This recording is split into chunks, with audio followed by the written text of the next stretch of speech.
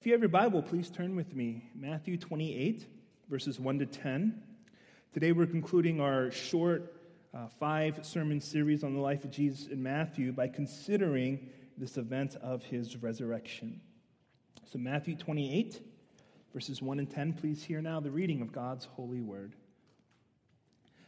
Now after the Sabbath, toward the dawn of the first day of the week, Mary Magdalene and the other Mary went to see the tomb. And behold, there was a great earthquake, for an angel of the Lord descended from heaven and came and rolled back the stone and sat on it. His appearance was like lightning, and his clothing white as snow. And for fear of him, the guards trembled and became like dead men. But the angel said to the women, "Do not be afraid, for I know that you seek Jesus who was crucified. He is not here, for he has risen, as he said. Come, see the place where he lay. Then go quickly and tell his disciples that he is risen from the dead. And behold, he is going before you to Galilee. There you will see him. See, I have told you." So they departed quickly from the tomb with fear and great joy and ran to tell his disciples. And behold, Jesus met them and said, "Greetings." And they came up and took hold of his feet and worshipped him. Then Jesus said to them, "Do not be afraid. Go and tell my brothers to go to Galilee, and there they will see me." This is the word of the Lord. Thanks be to God. Would you pray with me? Father, we thank you for this wonderful occasion of worship, of celebration, of fellowship. But now at this moment, we come and we sit under your word. This is not a religious book. This is not ancient myth. This is God-breathed scripture given to us to encourage us and to build us up in the faith, to teach us the gospel, to reveal your character, who you are, and to reveal your salvation, what you've done. And I pray, God, that now you would give to us attentive ears, that we would hear, and that the word would not be like that of the 3 seeds, one that was choked, one that fell and easily just lost roots, one that the bird snatched away. No, Lord, but one that is sown deep into our hearts. And we know that this only happens by the power of your Spirit. So, Spirit, would you come and bless this time of the preaching of your holy word. In Jesus' name we pray. Amen. Now, there's a story of a famous violinist, Fritz Kreisler, and he was a Austrian-born violinist, very famous. Late 19th century. I think he died about 1960, sometime in there. But he had a show, he had a concert to play in London. And so as he was waiting for his boat to depart, he had about an hour. And so he went down to the local music shop. And as he went in, he was looking around. The store owner was intrigued by all the details on his case. It was clearly an expensive violin. And so we asked the man, "Can I take a look at your violin?" And he took it out and admiring it and remarking how exquisite of an instrument it was. The owner left the store only to return later with 2 policemen. And he pointed at the man and said, "He's the thief." And the police officers came and announced he was under arrest. And the man said, "What for?" They said, "You have stolen this instrument from a very famous violinist." And they put handcuffs on him. "How can that be? I am Fritz Kreisler. This is not stolen. This is my violin," he protested. "You can't fool us. This is stolen. Come with us to the station." Well, as the man's boat was sailing soon, there was no time for a prolonged explanation. And so he said, "Give me the violin." And as they gave him the violin, he began to play them a piece that only Fritz Kreisler could play. And after he finished playing, the store owner and the 2 policemen were in tears at the beauty of such a piece of music. He looked at them and said, "Now that you know who I really am, you must let me go." The policeman had no choice, for he had proven that he was certainly no imposter, no thief. He had done what only the one true Fritz Kreisler could do. In the same way, many thought Jesus was an imposter. If you actually look at the chapter before in 27, that's the very word that the Pharisees used as they were asking Pilate for guards to guard the tomb. They called Jesus an imposter. and he was led to the cross. And as death placed its handcuffs around Jesus' wrist, as the accusations of our guilt were announced over him, it was not long before he also would be vindicated. As the innocent one, Jesus took our sins. He took our punishment upon himself. He was crucified. He was laid in a tomb. But he didn't die for his sins. He had none. He had died for ours in our place. He had committed no crime. He had broken no law. In fact, he had upheld every standard. He had obeyed every command. He was guiltless yet treated guilty. So while in the tomb, death had no choice but to let him go. He was certainly no imposter. He had done what only the perfect, sinless Son of God can do. And so as the charges were dropped, as his innocence was proven, he rose from the dead. You see, the tomb could not stay sealed. The stone could not remain unmoved. The breath had no choice but to revisit his lungs. Resurrection had no choice but to be the answer to his crucifixion. In the tomb, I imagine he said, "Death, you must let me go." Today we celebrate this very glorious, victorious resurrection of Jesus. But here's the question. What does an event that happened 2,000 years ago have to do with us today? Now, if you say, well, because it's good news. Yeah, it's good news for Jesus. We're very happy for him. But what does it mean for us? Why is it good news for us? Well, my text this afternoon is Matthew 28, verses 1 to 10, and from it I'd like to consider this gospel truth. The resurrection of Jesus Christ both strikes and removes a fear in us, fear from our hearts, and so we tell it to others. The resurrection of Jesus Christ, it both strikes and it also removes a fear from our lives. And so we tell it to others. You see, because Jesus was raised from the dead, 3 things happen to us according to this passage. 3 things. First, the resurrection strikes fear in us. Second, the resurrection removes fear in us. And third, the resurrection compels us to share its news. And so let's get started. Point 1, the resurrection strikes fear in us. Look with me at verse 2. And behold, there was a great earthquake, for an angel of the Lord descended from heaven and came and rolled back the stone and sat on it.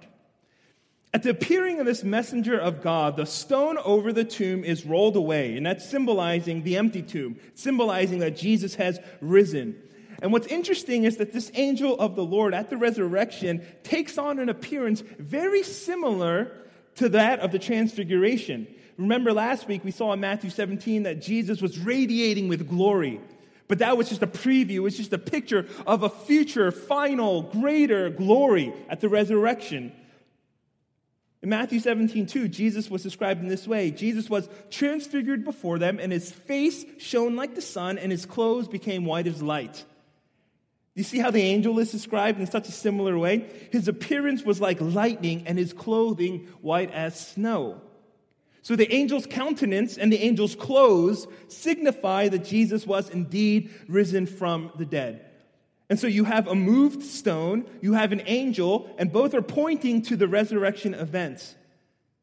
Christ is risen. He's not here anymore. And so what? Okay, so what? Well, in verse 4 we're told, and for fear of him, the guards trembled and became like dead men. Roman soldiers were afraid. The resurrection event struck fear in their hearts. It wasn't a slight disturbance. It was a trembling that led to a paralysis. And in a great sense of irony, Matthew has great irony, the men who were charged to guard the tomb of a dead man are now themselves frozen like dead men. That's the first occurrence of fear. Second, when the faithful women who are identified in verse 1 as Mary, Magdalene, and the other Mary, when they go to the tomb, they encounter the angel. And this is what the angel says to them in verse 6. He is not here, for he has risen as he said. And what's their response? Verse 8. So they departed quickly from the tomb with fear. Do you notice the pattern? When people are confronted with the reality of the resurrection, fear is struck in their hearts. Why fear? Why would anyone come to face to face with this glorious, momentous occasion and first feel afraid? Here's the reason. It's because if Jesus really is alive, if he really was crucified and then raised from the dead as he said he would, as he promised he would, then everything else he said about himself must be true. And if everything he said is true, then your life and my life cannot stay the same. Think about it like this. Think about this. Jesus had taught many things in his life. He taught a lot of things about himself, who God was. He taught about the kingdom, humanity. He taught about the world. But most importantly, his teaching was based on his death and his resurrection. And so when Jesus was crucified, until he was raised from the dead, there was no way to believe and to know if anything he taught was actually true. You had no idea. Until his resurrection, all of the things he claimed in his life, they were unverified. And if the resurrection didn't happen, then it really doesn't matter what he claimed when he was alive. Who cares? If Jesus didn't resurrect, then he was simply either a lunatic, because he was so self-deluded. He actually believed himself to be the Messiah, and it got him killed in the end. Right? He was so self-deceived that he thought he was fulfilling prophecy, and he believed it until the point where he was nailed on a cross. He's a lunatic, maybe. Or second, maybe he was a liar. But if he's a liar, then he was malicious to the core. Because he was not only lying to himself, tricking himself into believing it, he was not only tricking other people into believing this lie, but as a result of this lie, many people went on to give up their lives. They died for this lie.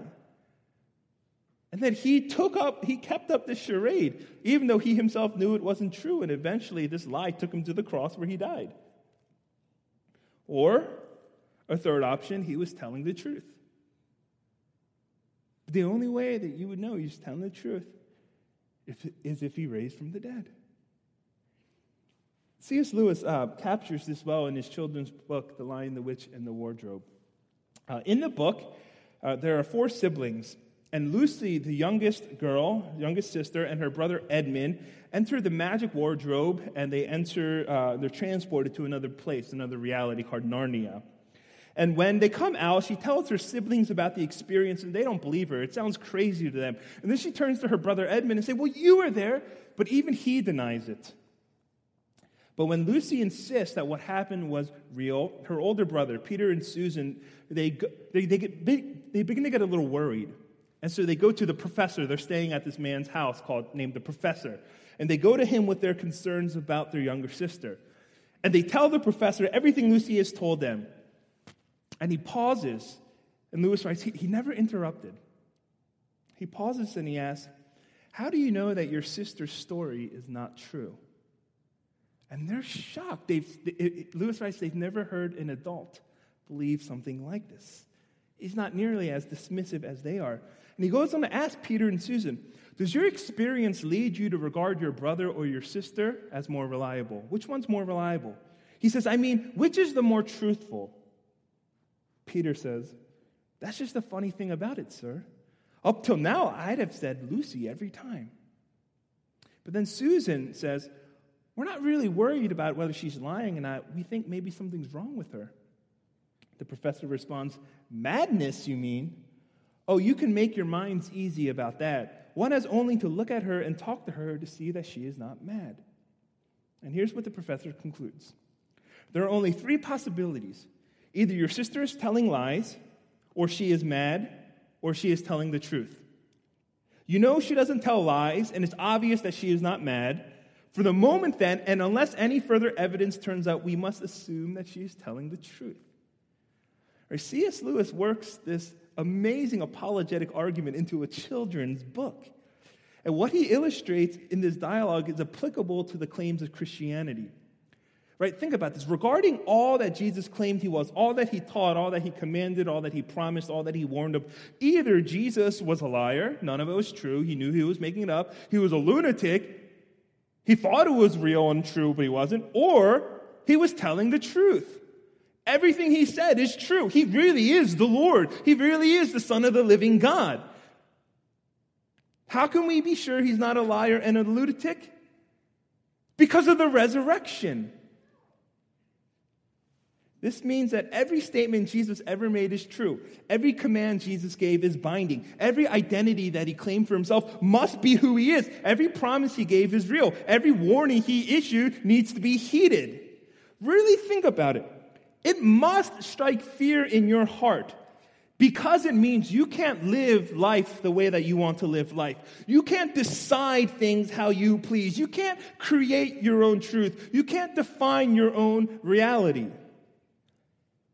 If Jesus is resurrected, he's neither liar nor lunatic, but Lord. He's conquered the grave. He lives eternally. He's ransomed you with his death. And that means our lives are not our own to live. I mean, do you get it? If you really think about it, the weight of the resurrection, the implications of what this means for you. Because it means that all he taught about heaven and hell and about the final judgment, and about perfect righteousness being the standard to get into the kingdom of heaven, and about the impossibility for you on your own efforts to enter that kingdom. All of these things are true. You can't simply decide to dismiss it. If all he said was true, then what he taught about giving to the needy, about forgiving your enemy, about the dangers of lust and greed and anger, all these things, they're not merely good teaching or exemplary moral living. They're the way that God has created us. They're binding. If Jesus really did resurrect, then what he demands of the world in terms of carrying the cross and following him, about forsaking father and mother and brother and sister, what he teaches about your sins being so bad that it required the Son of God to die on a cross to forgive them, all these things are true. And they're not just the teachings of another religious leader. He's not a religious leader. He's the risen Lord. And anybody who can make those kinds of demands on your life, anybody who teaches with this kind of authority, anybody who claims to have purchased you with his blood, how can you ignore this? If he said these things, he taught all these teachings, he made all these claims, he said he would die and resurrect, and then he did, you should be afraid. Because he can ask anything of you. He can demand anything from you. And he has every right to do so. You see, if the resurrection is true, then Jesus is who he said he was. And this means your life is not yours to live, but his to use. This should strike fear in us. But, this leads to our second point, the resurrection removes fear in us. You see, the resurrection is like a double-edged sword. For as much as it strikes fear in us, it also removes fear. Look at verse 5. The angel said to the women, "Do not be afraid, for I know that you seek Jesus who was crucified. He is not here, for he has risen, as he said." And then later in verse 10, when the disciples encounter the risen Jesus, what is the first thing he says? He says, "Greetings, do not be afraid." You see, the event of the resurrection assures believers that there's ultimately nothing to be afraid of. As frightening as the resurrection may be, for those who believe it, for those who embrace it, for those who cherish it, for those who apply it, for those in whom it is the greatest comfort, peace, and hope, I mean, the resurrection is a wonderful thing. Think about it, just as a blade to an enemy looks like a weapon, but a blade to a patient looks like an instrument of healing. Sure, the resurrection can be demanding, but when you understand it, when you really get it, you realize it actually means something entirely different. The resurrection doesn't say, "Be afraid." The resurrection says, "Have no fear." Do you know what the most frequent command in the Bible is? Think about it. We may be tempted to think it's something like, "Have no other gods before me, worship me, love one another." But it's actually, "Do not be afraid." Do not be afraid occurs over 300 times in the Bible. It is the most commonly said command. Twice here in these 10 verses, God's people are told to not be afraid. So the question is, how does the resurrection remove fear from us? And the answer is because it reminds us that Jesus has gone before us. He's already gone where we're headed, and he's made the preparations. In verse 7, the angel says, "Go quickly and tell his disciples that he is risen from the dead. And behold, he is going before you to Galilee. There you will see him." Jesus resurrects and he goes before the disciples. He's at Galilee. He's waiting for them to come. And then after that, what does Jesus do? He ascends into heaven. Why? Because he's gone before us and he's waiting for us there. Do you remember John 14:2? "In my Father's house are many rooms. If it were not so, would I have told you that I go to prepare a place for you? And if I go and prepare a place for you, I will come again and will take you to myself, that where I am, you may be also." In his resurrection, Jesus Christ did not just go ahead to Galilee, but he went on ahead to heaven in order to secure a room for you in his house, to secure for you a place in his kingdom, to secure for you a seat at his banquet table. So after this life, you're not headed into the great unknown, into some kind of mysterious abyss. Jesus has gone ahead of you. He secured your destiny. He's secured your eternity. And for this very reason, the resurrection doesn't just say, "Do not be afraid." The resurrection actually says, you have no reason to fear. No reason. You know how the story ends. You know where you're headed. And knowing your eternity isn't just a future thing. It totally affects the present. We all have experiences of the way that knowing what's to come totally changes how you experience the now. When I was in college, I had to take 4 semesters of biblical Hebrew to graduate for my major. Really painful, really difficult stuff. And in the first 2 semesters, the first year, I was in this class with all of these doctoral students, these PhD candidates in the classics department. They were studying ancient Greek and Rome, and these guys, because they studied ancient Greek and Rome, they wanted to take Hebrew for fun.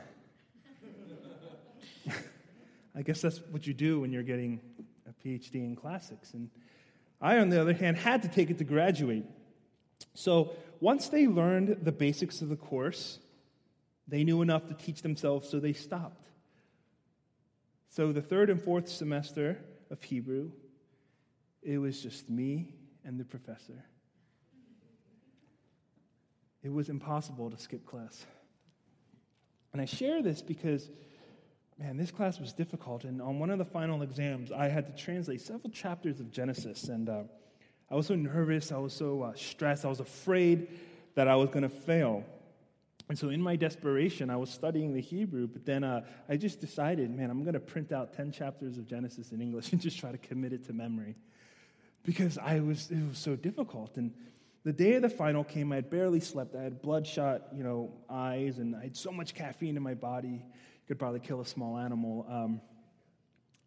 And I went in to take this exam. I had practically stayed up all week for 7 days because, if I failed this exam, then I would fail the course. And if I failed the course, then I couldn't meet the requirements for my major, and then I wouldn't graduate. So I had a lot riding on this one exam. And then I came in, I just looked disheveled and stressed. And the professor must have noticed, because when she handed me the exam, right before I went to take it, she said, "Andrew, you look stressed and terrified. I just want to let you know before you begin, no matter how you do, I'm going to give you an A." And then she said, "How can I not? You're the only student in the class." Now, think about that. What a relief. That's gospel. That's good news. Because in that moment, a little, "Don't worry, you're going to get an A," all of a sudden, all my fears of failure were swept away, and in its place was hope. Knowing the end changed how I experienced the difficulty of the trial. It changed how I dealt with the pressure of possible failure. It removed the fears that I had been battling for a week in an instant. This is what knowing the end does. So in Christ's resurrection, in Jesus having entered heaven before us, he assures us the final outcome. We have no reason to fear anything in this life. We know the end of our story. We know where all of this is heading. The things that we fear, the things in this life that give us anxiety or cause for worry, our fears of rejection, our fears of failure, our fears of disappointment, whatever it may be, those things are part of a story that you know will end with a happily ever after. Because Jesus Christ, through his suffering and death, took the bad, he rewrites our story so that everything you experience is entered into God's new narrative, God's new story with God's new ending for you. And what better ending, friends, is there than the resurrection? What better fear-relieving antidote than the promise of living in eternity with the smile of God upon us, fellowshipping with him, knowing, because we're in his presence, there's nothing to be afraid of. There's no fear with God, only safety. See, the resurrection doesn't just tell us don't be afraid. It actually tells us you have no reason to be afraid. Because ultimately, whatever questions you have, God will have answers to your questions. God will bring redemption to the areas of brokenness. God will bring justice to your injustice. God will bring fulfillment to your longing. God will bring reconciliation to your relationships. God will bring order into your chaos. God will bring mending to your wounds. God will bring meaning to your void. You have no reason to be afraid. Jesus has conquered death. He's conquered Satan. He has conquered sin. There is no enemy that can stand in your way. There is no hurdle that he can't get you over. There is no wall that he cannot break through. There is no distance that he cannot bridge. There is no darkness that his light won't chase away. There is no fear that can stand in his presence. The one who has overcome the great and last enemy, the one who is risen, now alive, he says to you, do not be afraid. That's what the resurrection brings into our lives. Yes, it brings fear into our lives. We have no right to limit what he can ask of us. We have no right to refuse what he'll demand of us. We have no right to disobey what he commands of us. That's a fearful thing. But then you realize, what does he ask of us? What does he demand of us? What does he command of us? Simply, do not be afraid. Do not be afraid. Have no fear, for I am here. Third, the resurrection compels us to share its news. If everything we said about the resurrection is true, then the very nature, the very magnitude of this news compels us to share it. And this is what we see happening in this passage. Look with me at verse 7. In light of the resurrection, the angel says to the women, then go quickly and what? Tell his disciples that he is risen from the dead. And what did the women do in verse 8? So they departed quickly from the tomb with fear and great joy and ran to tell his disciples. Then the disciples encounter Jesus, who is risen in verse 10, and he says, do not be afraid. Go and tell my brothers to go to Galilee, and there they will see me. You see how Jesus connects do not be afraid with go and tell. I was wrestling. I didn't want to end the sermon with an imperative, with a go and evangelize, because people say, oh, we hear that all the time. But I couldn't escape it. Do not be afraid, okay? God, I won't. I trust you. That's great for my go and tell. Now think about how important their response to the resurrection was. What if these people, the women, the disciples, what if they saw the resurrected Jesus? They were so grateful for their salvation, they decided, okay, from now on, we're going to meet weekly in worship. One of you is going to have to go up there and preach and remind us of the resurrection. Somebody said, okay, I'll do it. And somebody said, okay, no, you have to lead music so we can sing songs about the resurrection. Okay, let's do it. And then someone says, well, where's food fit in? And they're like, oh, we're going to make a large group. It's going to be based on food. And it's going to be based upon talking about the resurrection. And then we're going to break it in small groups. And all of this great things happened and they formed the church. What if all these people who saw the resurrected Jesus did all of this, but nobody actually did what he commanded them? Go and tell. If that happened one generation later, the news would be lost. The gospel would be in vain. It would be as if Jesus never resurrected in the first place. And the world would live in the fear of the mystery of what's after death. You see, it wasn't enough that the disciples and these women had their lives changed after the resurrection. They knew it wasn't enough. It compelled them to go and tell. So what? From the angel telling the women, telling the disciples, and then from the disciples telling the Gentiles, and the Gentiles taking it to the nations, and now we have it, so we take it to the ends of the earth. The good news that Jesus is alive, there's really nothing to fear.